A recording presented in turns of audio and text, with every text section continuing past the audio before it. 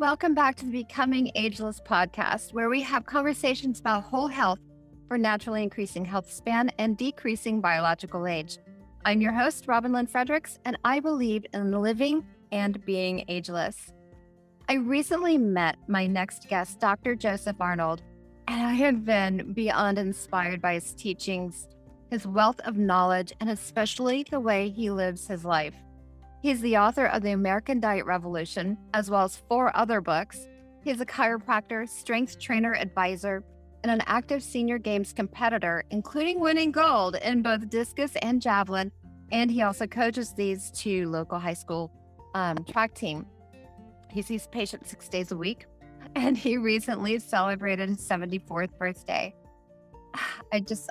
I'm so inspired by this man. You're going to love him.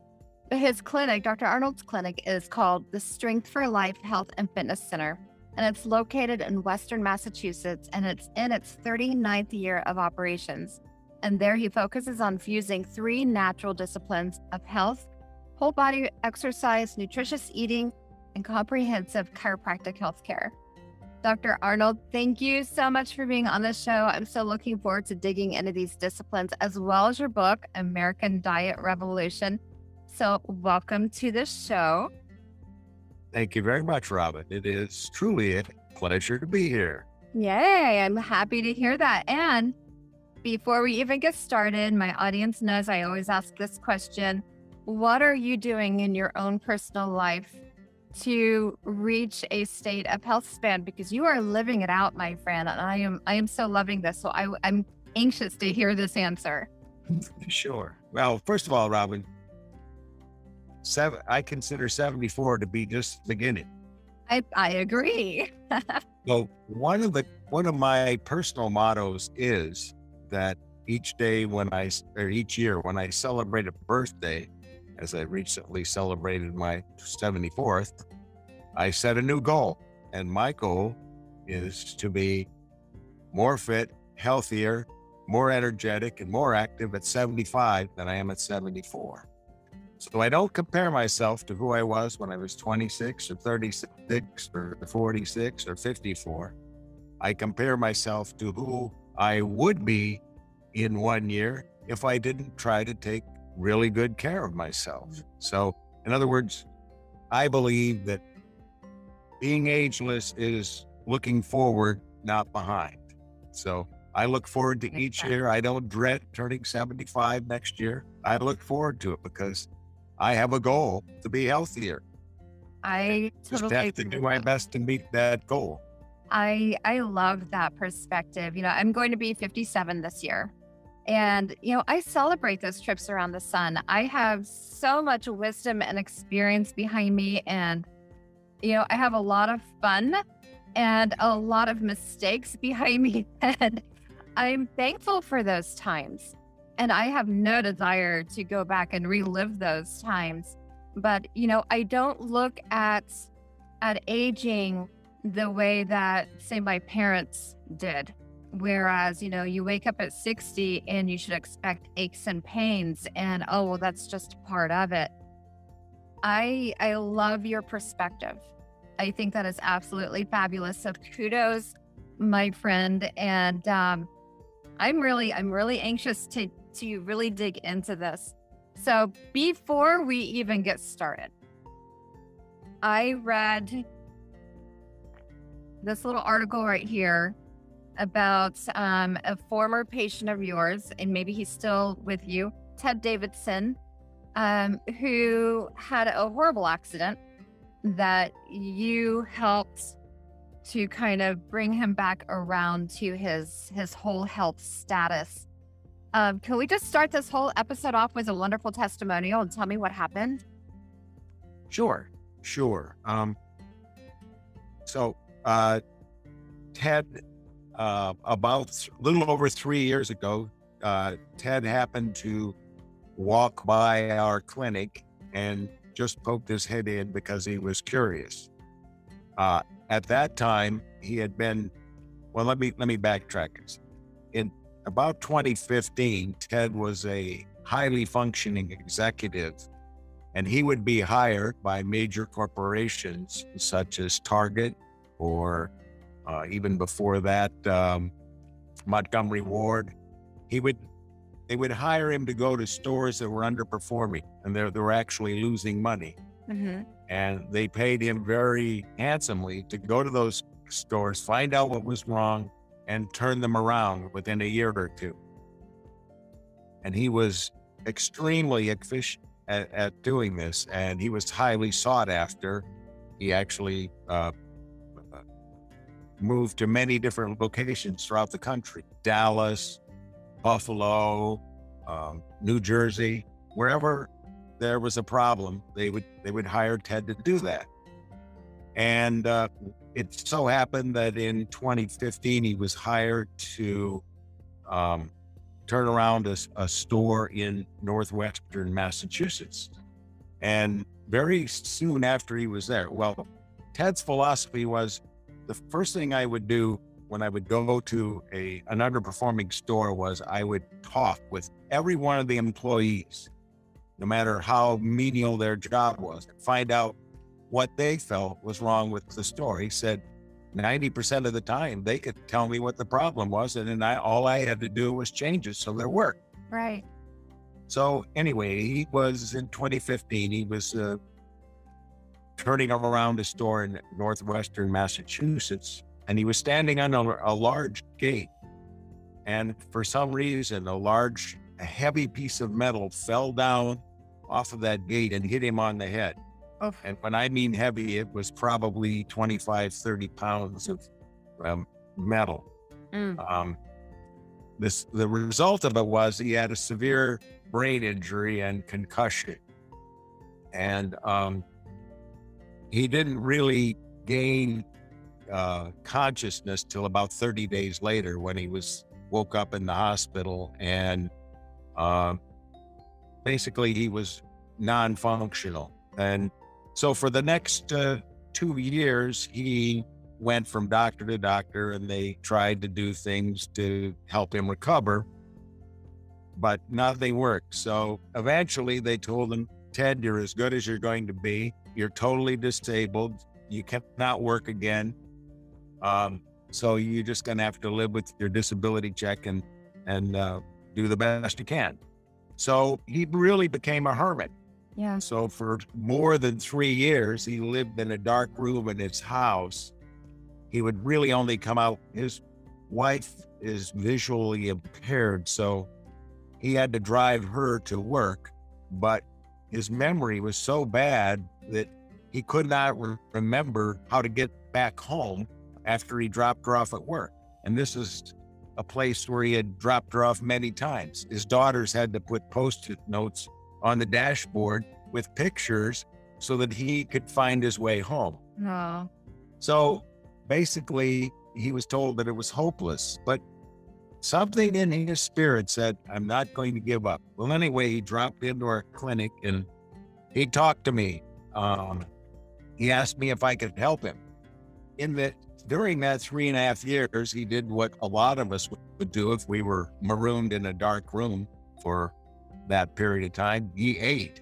So his weight ballooned from the low 200s to the high 300s, nearly 400 pounds. Wow. In fact, when he came in, he couldn't even fit in the chairs I had to interview. So anyway, he asked me if I could help him.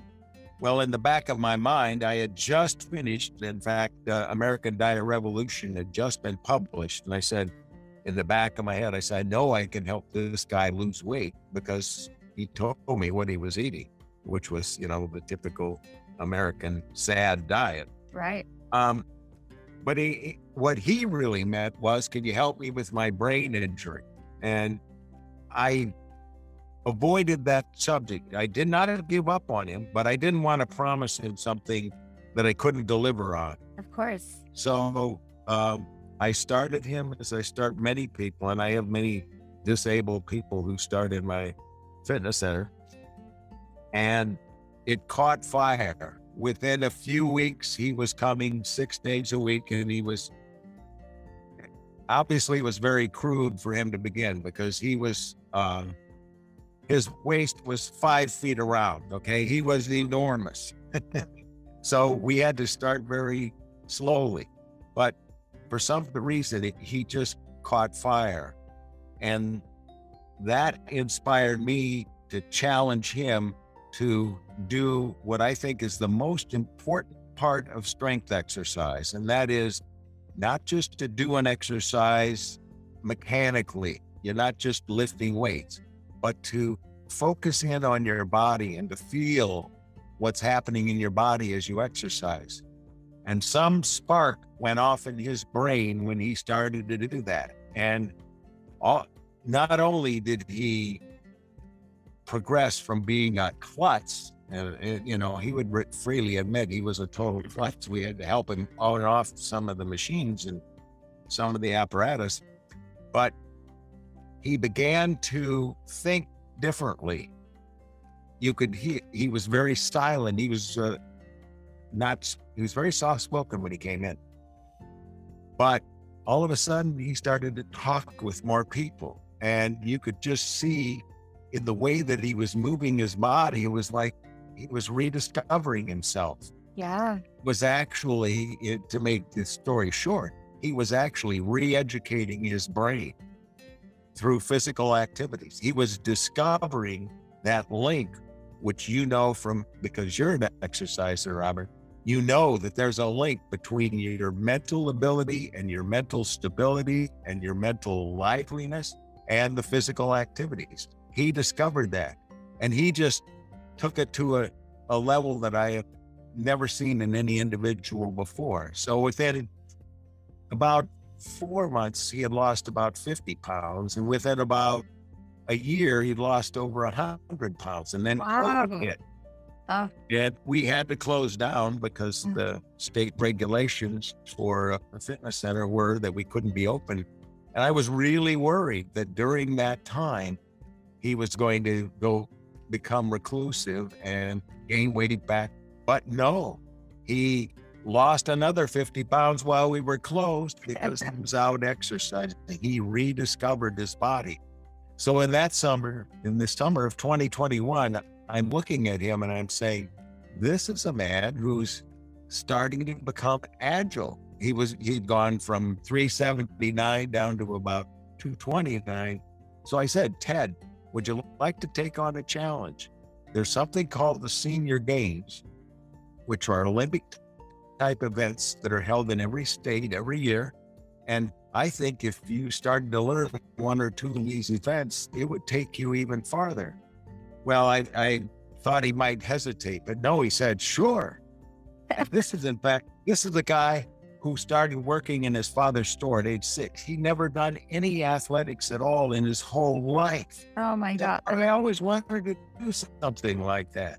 So I worked with him, and lo and behold, within a short period of time, he was doing so well that I think it was in the Vermont Games, he qualified to go to the National Games, which are going to be in 10 days in Fort Lauderdale. Wow. And I are going together. We're going down to Fort Lauderdale.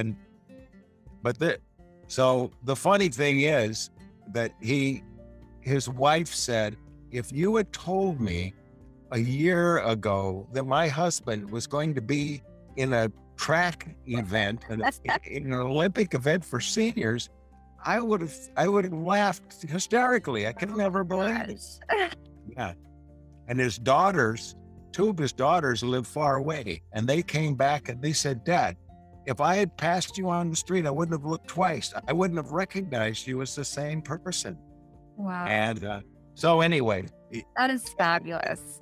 But the point is now, just like I said, Robin, okay, I said to him, you're 60 now. What's your goal? He said, at 61, I'm going to be healthier, more agile, and smarter than I was then. Way to go, Ted. Oh, I wish I could high five him right now. So he is an inspiration to everybody that exercises here. He's so good. He actually went through and got his personal training certificate, and now he helps me in the fitness center. And he has a lot more credibility than me because he's come from nowhere. Yeah. Everybody knows, hey, if Ted can do it, I can do better. Absolutely, absolutely. It's those kind of testimonies scream volumes. It doesn't matter that you've been in this for 40 years, I've been in this for 30 years. It's who's changing their life right here and now. Those people are like, it's new news. We want Right. to hear what they're doing. Yeah. That's awesome. So, congratulations to Ted. Congratulations to you on that. Um, Dr. Arnold, what made you decide way back when to get into this arena of health? Robin, it's was with me when I was 4 or 5 years old. And I remember we moved to a house and I was 5 years old. And about 5 o'clock in the morning, I was out throwing a ball against the wall, making noise. And my mother got up and said, "What are you doing?" And I said, "I'm learning to play baseball." And, so it was never a question. It was just a birthright or something very intuitive to me that that's what you do. And to this day, when I wake up each morning, I can't wait to go out and exercise. That's the first thing that I don't. Being in bed is like a prison. Yeah. I'm looking for that opportunity to be physically active. And so you use the right word early when you did your introductions, and then you said fun. And that is, I think, the missing element for a lot of people. And that's why I always say, exercise, if you internalize it, if you feel what's happening in your body, then it becomes fun. You don't question, "Oh, should I go and exercise today? Yes. I can't wait to exercise." Now, it's not the panacea to all the world's problems, all our individual health needs, but it is a huge barrier for a lot of people. So Yeah. people like you and our job is to inspire, to be the inspiration for their perspiration. Absolutely. I heard another podcast. One of the people that I listen to is Dr. Andrew Huberman. I'm sure you've heard of him. He's a neuroscientist. Yes. And I was just listening to this the other day. I was blown away by this study that was done where they took two mice, and you know how mice naturally like to run on the little wheels. Actually, I think it was a mouse and a rat. Mice love to run on the wheels. And so they put the mouse in the cage, put a little wheel in there, and the mouse would just jump on and run and run and run and run. But then they put a rat in there who doesn't like to run, and they tied them together. So when the mouse jumped on and wanted to run, the rat had to run. And they said the biomarkers for the little mouse was amazing, was off the charts. It was showing, all these improvements from the running and the exercise. But the rat, who was miserable and stressed out by this whole entire thing, even though it was running, its biomarkers went backwards because it was so stressed out and he hated the process.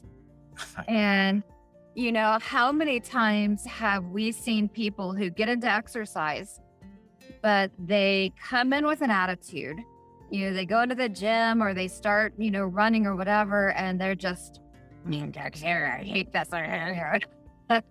And, within a couple of days, a couple of weeks, they're injuring themselves. They're miserable. They're hating life. They're snapping at people because they're not happy. And I just thought that was remarkable. Such a phenomenal study to be done, showing how, just like what you said, you have to enjoy it. Whatever it is you're doing, you have to enjoy it to get those benefits.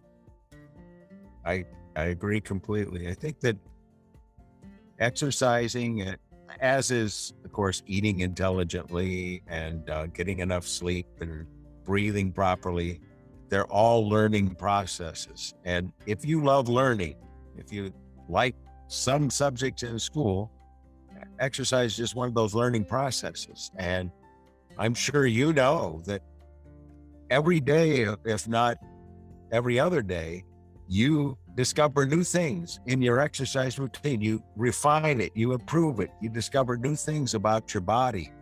Exercise is actually a dialogue, I think, between your brain and whatever organ systems of your body you're challenging in that particular exercise. And if that's laborious, if that's boring, then you're boring. So it's a discovering process, and it's exciting. Each day is exciting and a little bit different and always challenging. Yeah. As much as we want to be ageless, there are some inevitable things that happen to us, but those things are minor compared to the potential we have to discover new things about us. And that's what's cool. As we age, we can discover new things that we can do. We may not be able to bench press as much as we could when we were 25, but we might be able to discover a new way to dance, or you might take up, as Ted did, the discus, or he's doing the javelin now. Oh, wow. The javelin. So, and then the new things we learn that we can do far outweigh the things that we used to do. And that's why like Bob Dylan said, don't look back, look forward. So exactly. That is such a fabulous philosophy. In your book, American Diet Revolution, and for those of you guys who are on video, you can see the book right here. You talk about eating for well-being, economizing, ecologizing, exercising. Tell me a little bit about, why you talk about why things are failing and having to, needing to stand up and create, your own path and standing up for what's right for your health. And I'm a big advocate of that. I believe that we should all advocate for our own health. We should be our first advocate. We should ask questions. We should research. I don't eat a brand of food without looking into that farm.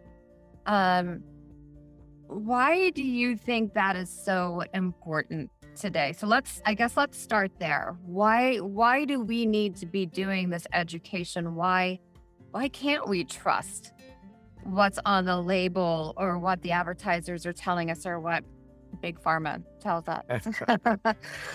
Well, I think the first thing, and the main reason I wrote the book is, first of all, let me just say that I started reading about nutrition when I was in high school in the 1960s, and I followed and swallowed everything that I read, and some of the advice was pretty bad. Yeah, to say the least.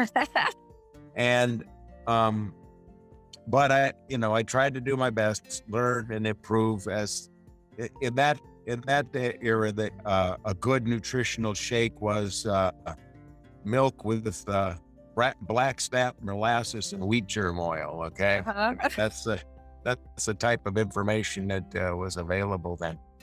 But as I progressed in my practice and became acutely aware that I had to do a better job of helping my patients control their body weight and control their health, I found it necessary I tried to help people improve their diets, but I said, I've got to do something more. So I started to read the best 21st century research that I could. Books like Grain Brain or Wheat Belly or The Big Fat Surprise. And there are dozens of them. They're wonderful books and very well researched. But they're not getting through. So what I tried to do in the American Diet Revolution is to distill my anger at the misinformation we'd been given in the 20th century. And that was it reached its epitome in the food pyramid of 1992, which told us that we should eat 7 to 11 servings of grains a day. And I've been keeping people's nutritional diaries for 35 years. And I can tell you that anybody who eats 7 servings of grain a day, let alone 11, Uh-huh. had nutritional problems, had weight problems, had diabetes problems, et cetera, et cetera. But then as I read more, I understood how that information given to us was promulgated by economic and political factions and not by nutritional research. And the reason is we never questioned. Now, certainly in 1992, when that food pyramid came out, I don't recall asking myself, well, why is the U.S. Department of Agriculture giving us this information? Why isn't it coming from some physiologists, or why is it coming from an agricultural industry? And then when you look at it, you see that's because that information was designed to sell food products to support the big food industry. Yeah. Generous Mills and Quaker Oats. And it was not based on human physiology. It was not based on studies of true nutrition. And the nutritional studies that were brought forward were deliberately misconstrued. I mean, it's almost unfathomable how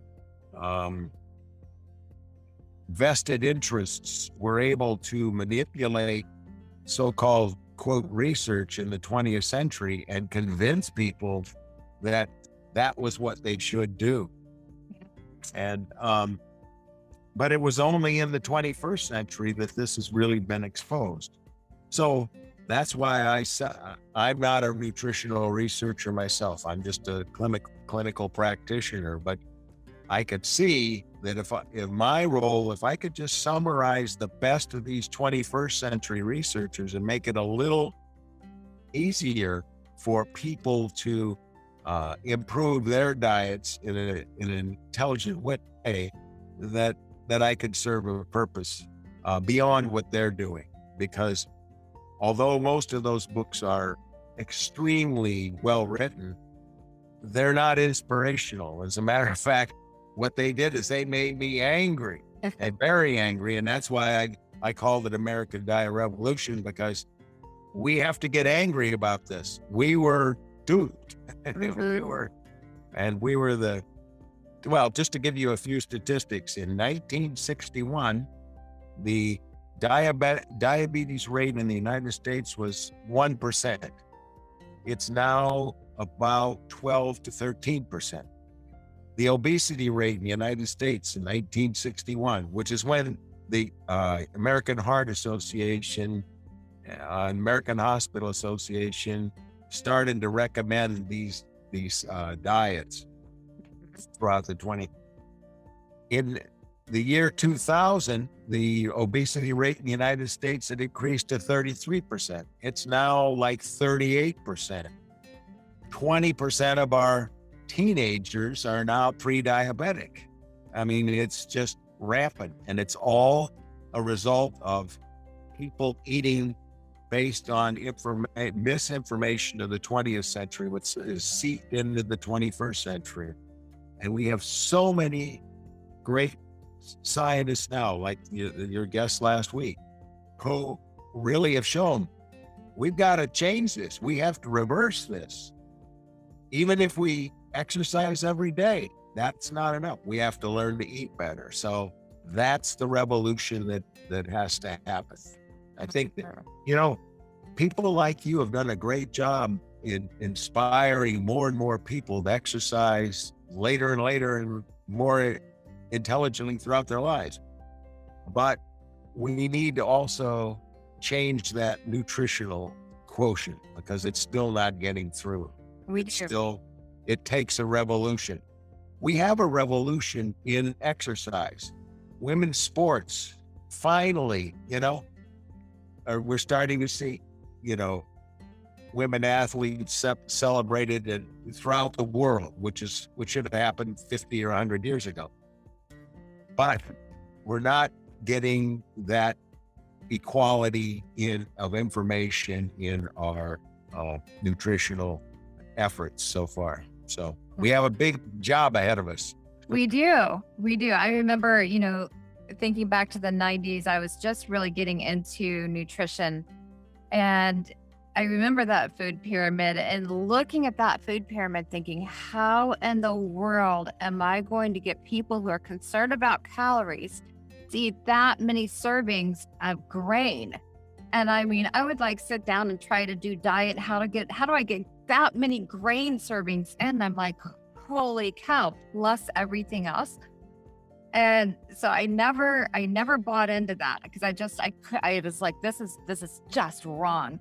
But one that I bought into, Dr. Arnold, oh my gosh, back in, it was probably 94, 95, when they came out and said, oh, you should not have more than 30 grams of fat. And even lower if you can do that. And I was like, I can do that. I could drop it down to 10 grams of fat. And I did that. And I thought, I competed with myself and I'm like, I can do 10 grams of fat a day. And I did it for almost a year. And you know what happened? My fingers got all prickly from losing the fat, kind of like, when you're in a swimming pool for too long. Yeah. And I looked at that and I was like, what's going on here? And, I kind of jumped off that bandwagon saying, okay, my body obviously needs some more fat here. And it was shortly after that people started coming back saying, yeah, maybe we were wrong with that one. But yes, I completely hear you. I think as, some of the nutrition professionals, as we were going through things, I know with myself, I always had to be the first guinea pig. Before I would put any client on something, I had to try it first to see what is the good, the bad, the ugly with it.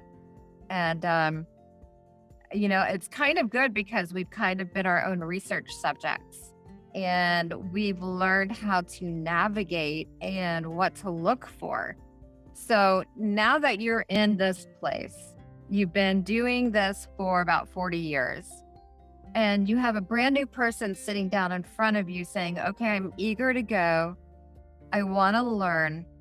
How would you suggest to them to be able to do their own homework, to be able to educate themselves? Where would you tell them to start? Well, again, the first thing I would try to assess where that person is on the continuum of health awareness. Because you don't want to try to drown somebody in too much information or too much technical information. So the first thing I always begin with, before I accept any patient into our training clinic, I always do a personal interview and assessment with them. And I have them write down, I need to know what their health history is, whether they're taking any medications, whether they've had surgeries, what injuries they've had. And, but beyond that, I also ask them what their personal goals are. What is it that and when I begin to get an insight into what the person wants, then I can kind of begin to formulate a plan by which to help them educate themselves.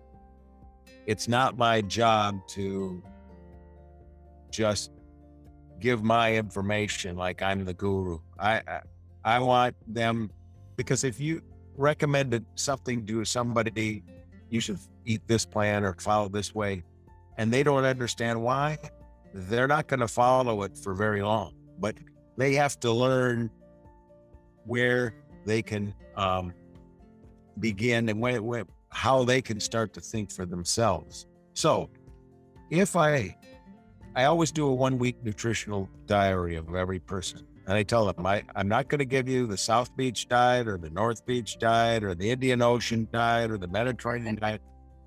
I'm going to find out the Judy diet, and we're going to see what can we do to make the Judy diet better. Right.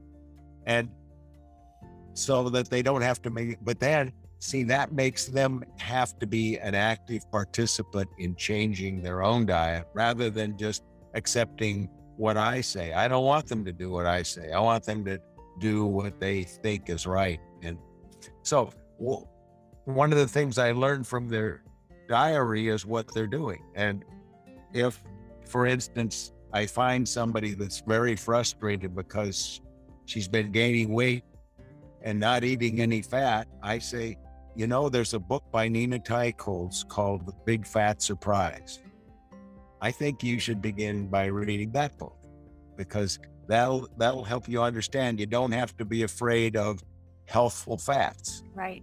But somebody else who, let's say, eats oatmeal, the most common breakfast of people who have trouble losing weight is oatmeal, toast, oatmeal with raisins or bananas, toast, a glass of orange juice, and coffee.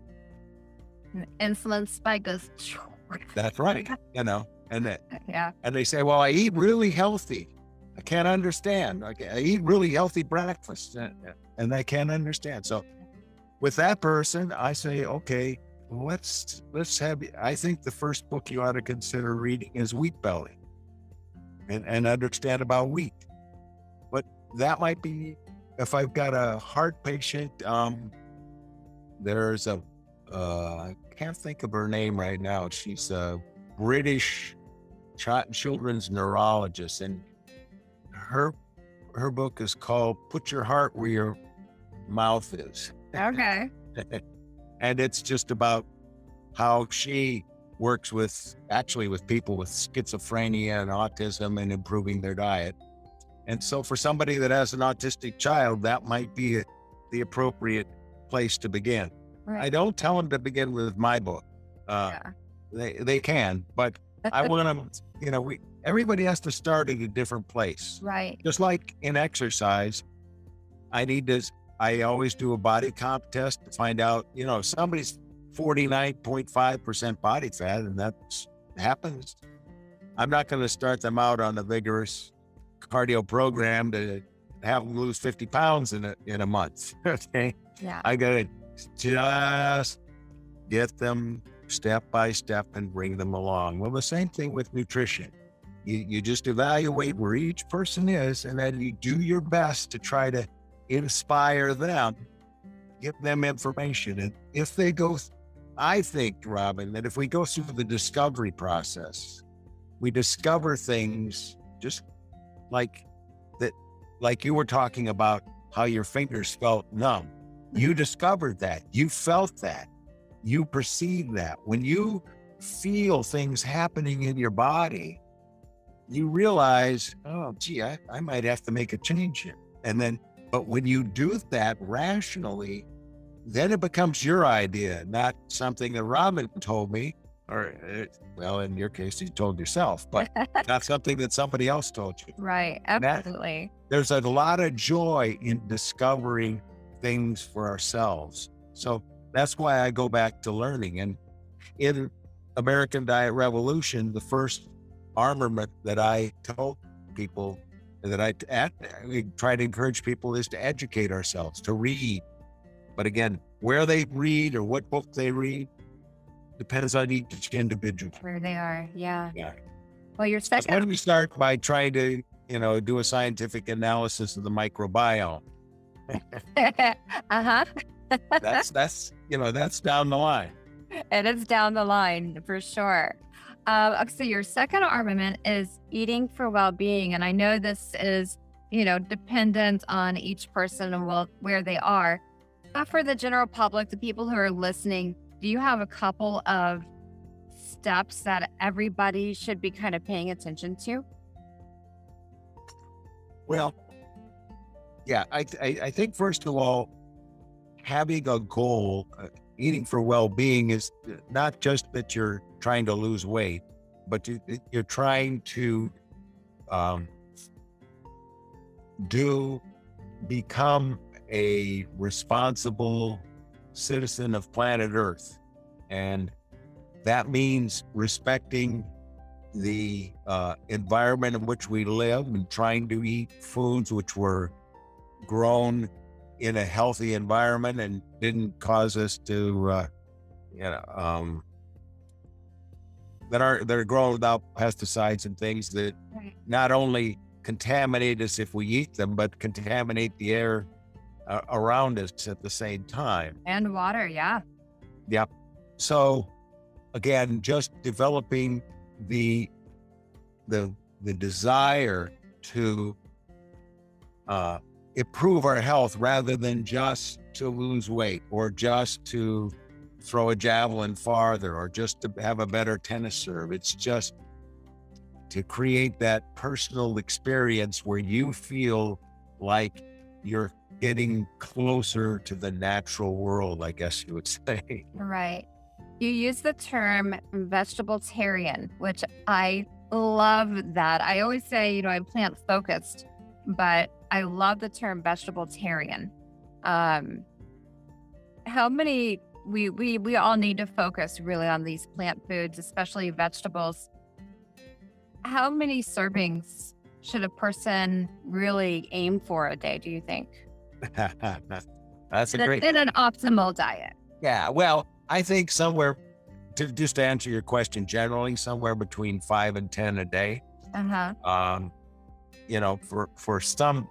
So again, you kind of have to start at the beginning. When I do a diary, I've had some people that only had 2 vegetables in a week. Yeah. So I'm not going to say, well, you need 10 a day. I'm Right. going to try to say, you know what, if we can get 2 vegetables into your diet a day to start, but get them at least to the point of eventually getting up to 5, Yeah. as you're aware, well, one of the most important things about vegetables is, and about nutrition in general, is that we're not just denying ourselves, oh, geez, I can't eat bagels anymore. I can't eat this. But just as important as eliminating some things in your diet, it's important to add new things that replace them. So instead of munching on potato chips, you start to munch on pistachios, Right. or stuff that you develop these better avenues so that you don't feel like you're being denied.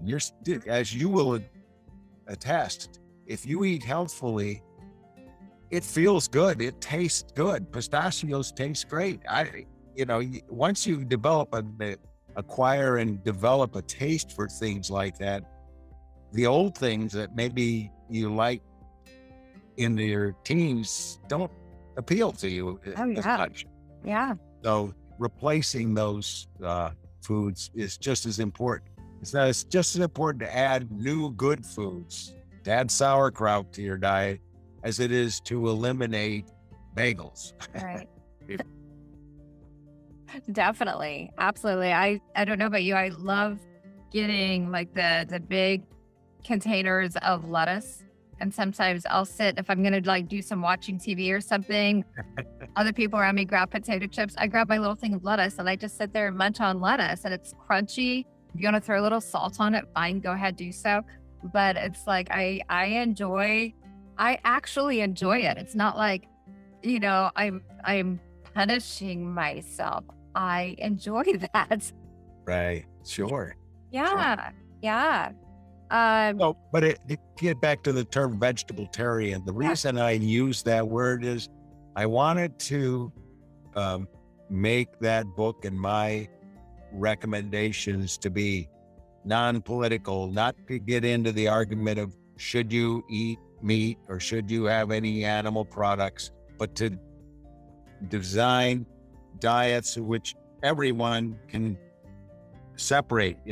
Right. You can be a vegan vegetable-tarian, you can be a lacto-ovo vegetable-tarian, or you can be an omnivorous vegetable-tarian. But the common denominator is we all need to eat a lot of vegetables. Yeah. Vegetables are the staff of life, not bread. Vegetables are the staff of life. And if we all ate more vegetables, there'd be a demand for more organic vegetables, and there would be more vegetable farms and there'll be fewer big grain farms throughout the country. So it's, Absolutely. yep. Absolutely. I agree with that. I totally, I'm a big believer in that we should be listening to our bodies and working with our bodies. And I always use the term that I'm a Robintarian and you would be a Josephitarian. Okay. And, I believe in being plant focused, but, I'm going to have to figure out how to put this I'm a Robintarian vegetabletarian. And that 3 times fast. Yeah, but no, those are great, great points. And, whether a person is choosing to eat meat or not eat meat, or, like us, we listen to what our body is saying. And one day we might be plant-based entirely, and the next day we might have some fish. The next day we might have a hamburger. It's a matter of making those healthy choices and getting those vegetables in and giving ourselves the diversity of food that's out there. What are some, if you'll indulge me, what do you eat in a day? Well, the first thing is I do not eat in the morning. I exercise first. Mm-hmm. Okay. So you talked in your last interview about fasting, intermittent fasting. What I find works well for me, and it doesn't work for everybody, but I like to exercise on an empty stomach. So I have not eaten until, the evening meal the night before, Mm-hmm. say 7 or 8 o'clock. And then I won't eat again probably till at least 10 or 11 o'clock. So just without even trying, I've gone 14, 15 hours. Now 6 days a week, I'm in the clinic in the morning. So I don't want to handle food too much. So the night before I make a nutritional smoothie, and it usually has some type of powder protein, whey protein, or hemp protein, or some mixture of that. And then I always have flaxseed with it. And then I throw in some vegetables, usually any leftover vegetables from the night before that got cooked but didn't get eaten. I just throw those in, and usually maybe some blueberries or something like that. I also often I drink or I eat goat yogurt or goat kefir. So I usually put a little of that in, and then I kind of top it off with some almond protein milk. So that usually makes about a quart and a half, and I don't eat the whole thing Yeah. for breakfast. I usually eat half of it. In fact, I divide it up and I'll eat it one day and then the other half the next day. So that's my breakfast. Okay. And lunch, the reason I have that for breakfast is I don't want to handle food, because I wash my hands all day long, but you just don't feel like putting your hands on people if you had your hands on food. So I can just sip that. It usually takes me 2 or 3 hours to finish it. Yeah. At lunch, I usually either bring what I call salad in a jar. I just take a large mason jar and I make a salad the night before. That's all made the night before. It usually has some protein in it, like some hard or soft boiled eggs, and usually lots of nuts, almonds, walnuts, Brazil nuts. I just like nuts. In fact, nuts are kind of my snack food throughout the day. If I'm hungry, I just bring jars of nuts and I keep them in the refrigerator, and I just munch if I need them. Yeah. If I don't, I don't. And then the other thing, I sometimes I nibble on a little goat yogurt or goat kefir during the afternoon if I'm hungry. If I'm not, I don't. And then in the evening, we usually have some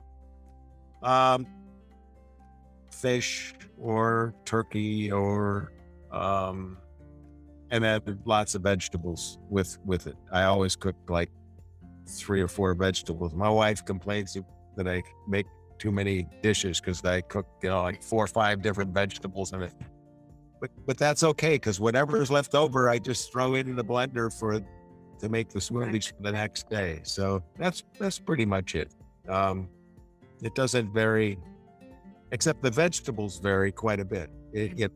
Whatever I just buy, whatever vegetables look, are organic and look fresh and healthy. Yeah. I just go for those. And a lot of times it's something I haven't had before. And but that's the way how we learn.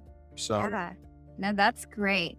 So have you, I'm sure when you're dealing with people as they're aging, as they're getting older, there's a lot of study, a lot of research out there about how people over 60 need a little bit more protein in their diet than perhaps somebody in their 30s, 20s, 30s, maybe even 40s. How do you help somebody figure out how much protein that they should be getting, or what advice do you have for them to get that in? Yeah, well, you're right. That's a very good point. And what I try to do is, again, just suggest ways that we can add a little protein to their diet. Now, I just forgot to mention one thing that I drink during the day, and that's bone broth. Mm, I usually have that as like a cup of tea. nice. And but I think bone broth is extremely important, especially for women, 60, 70, 80. Our average age trainee here, by the way, 68. So Mhm. I've started people. In fact, I started the guy this week who is 86. I've started people as old as 91. Oh, that's fabulous. But I think bone broth is not just because of its protein content, because a cup of bone broth, and if any of your readers are not really aware of bone broth, it's bones and cartilage from chickens or beef or lambs or whatever that's been cooked for at least 48 hours and sometimes longer. So that but what is just as important as the protein in it are all the minerals, because a lot of things that we pay a lot of money for, glucosamine sulfate, chondroitin sulfate, methylsulfonylmethane, those are constituents of hyaline cartilage, which are part of the bone matrix that dissolves when you make bone broth. So if you're really industrious, you make your own, but if you don't have quite the time to do it, and I usually don't, you can buy it in brick packs, of course, or you can, a lot of organic and pasture-raised butchers now in our area make bone broth and they sell it in quart pot. So they're very easy to use. But that's a great adjunct to somebody who's not getting enough protein in their diet. Yeah. And plus it has virtually all the minerals we need, not all the vitamins, but then again, we're eating 5 to 10 vegetables a day. So that's going to be, go a long way towards supplying a lot of those vitamins. Right. Plus, bone broth has a beautiful source of collagen in it, which as we age, we definitely want that collagen. Well, that's why your complexion is so nice. Love my collagen. So we know about eating for well-being and educating ourselves.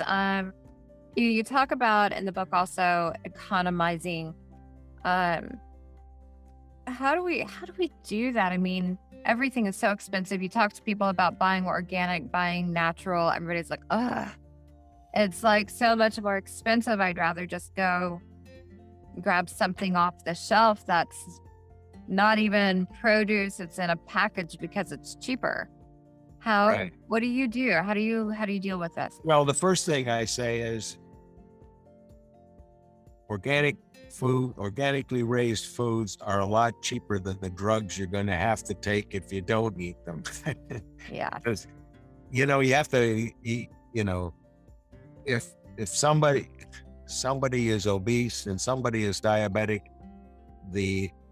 and they start taking medications in their 20s, which a lot of people do now, they are cash cows for the big pharma for 40, 50 years. And what you spend on those medications for diseases that you could have prevented will many times over exceed what the cost of those vegetables would or other organically raised foods would cost. So it's like anything else. It's like if you buy a car, you buy a cheap rundown car, the price might be right to start, but if you calculate all the other costs of it, pollution, breakdowns, all the other things, they're going to cost far more. So the other thing is that when you invest in high quality foods, you're going to find, at least in my opinion,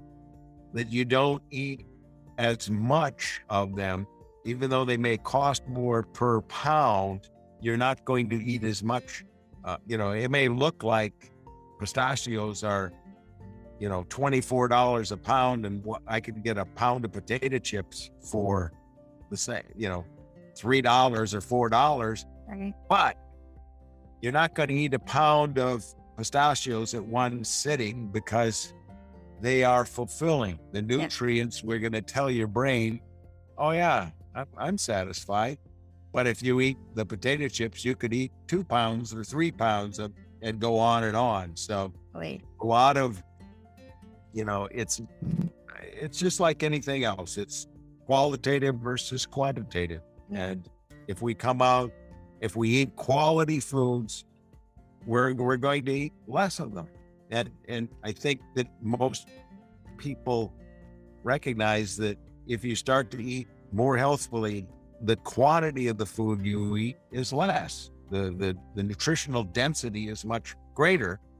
You're satisfied more easily, and you don't eat as much of it. So it's just that type of trade-off. But I think the other thing is, especially with parents, is parents tend to be really protective of their children. And if they recognize that they can help prevent some diseases in their children, if they give them good nutrition, they're willing to make those sacrifices for high quality food, even if they have to pay a little bit more for it. So, Absolutely. We're always faced with those dilemmas that, quantity versus quality. But I think in food, the more we educate ourselves, the more easier that decision is made. Very true. Very true. So is there, as we're closing things up, as we're ending things a little bit, is there any last minute advice that you would give to somebody who is in their midlife, they're approaching, the latter parts of life maybe, and they're wanting to get healthy? Do you have any advice, just general advice to give them?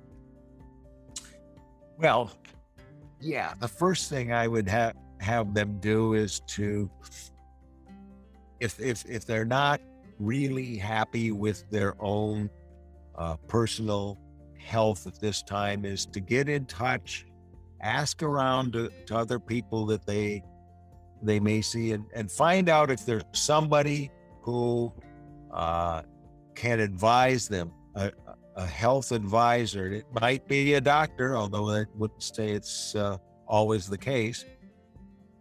But just to try to find somebody who can give them a little bit of advice about how to improve their life. We all learn from each other. Maybe it's an uncle.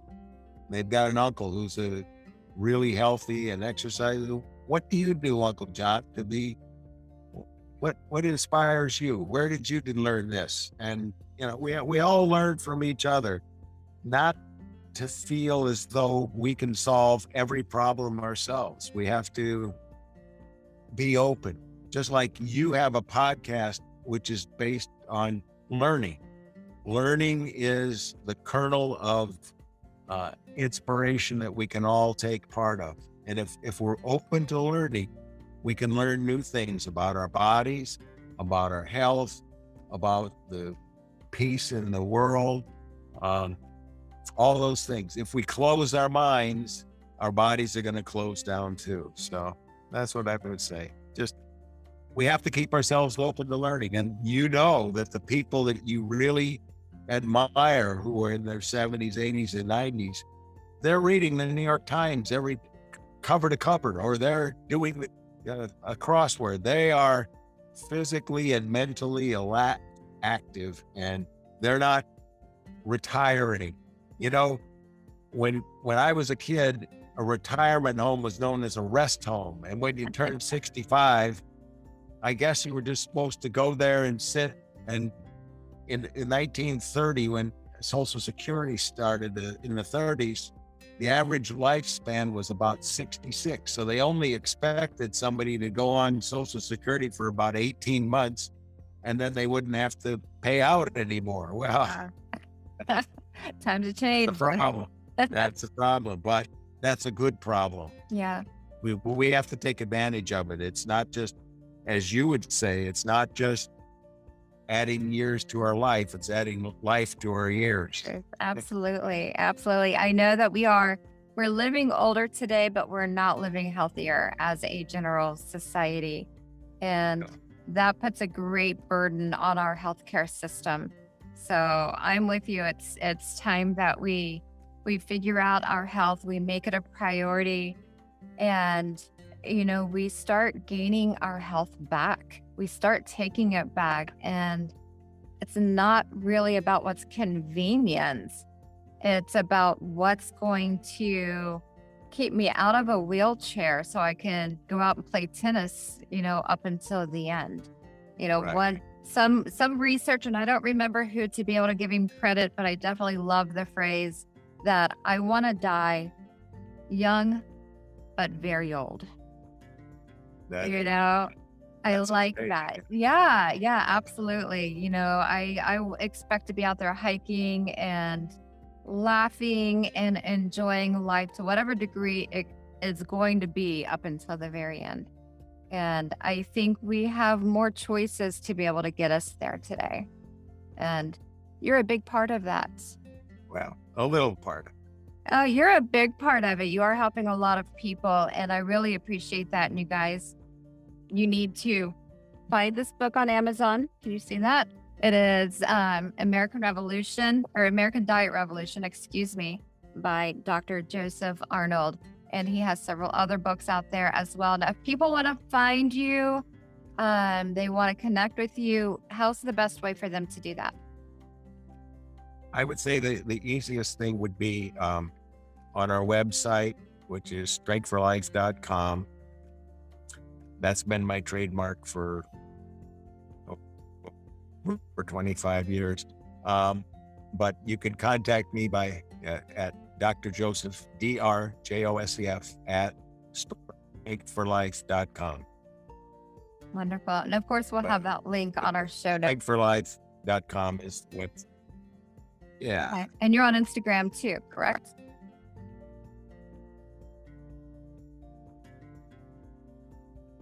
Dr. Arnold, are you still with me? There you are. A little frozen there. So you're on Instagram also, right? Yes. And what is your? But I don't know what the handle is. Okay, I'll put it on the show notes, and it'll also be with the show poster.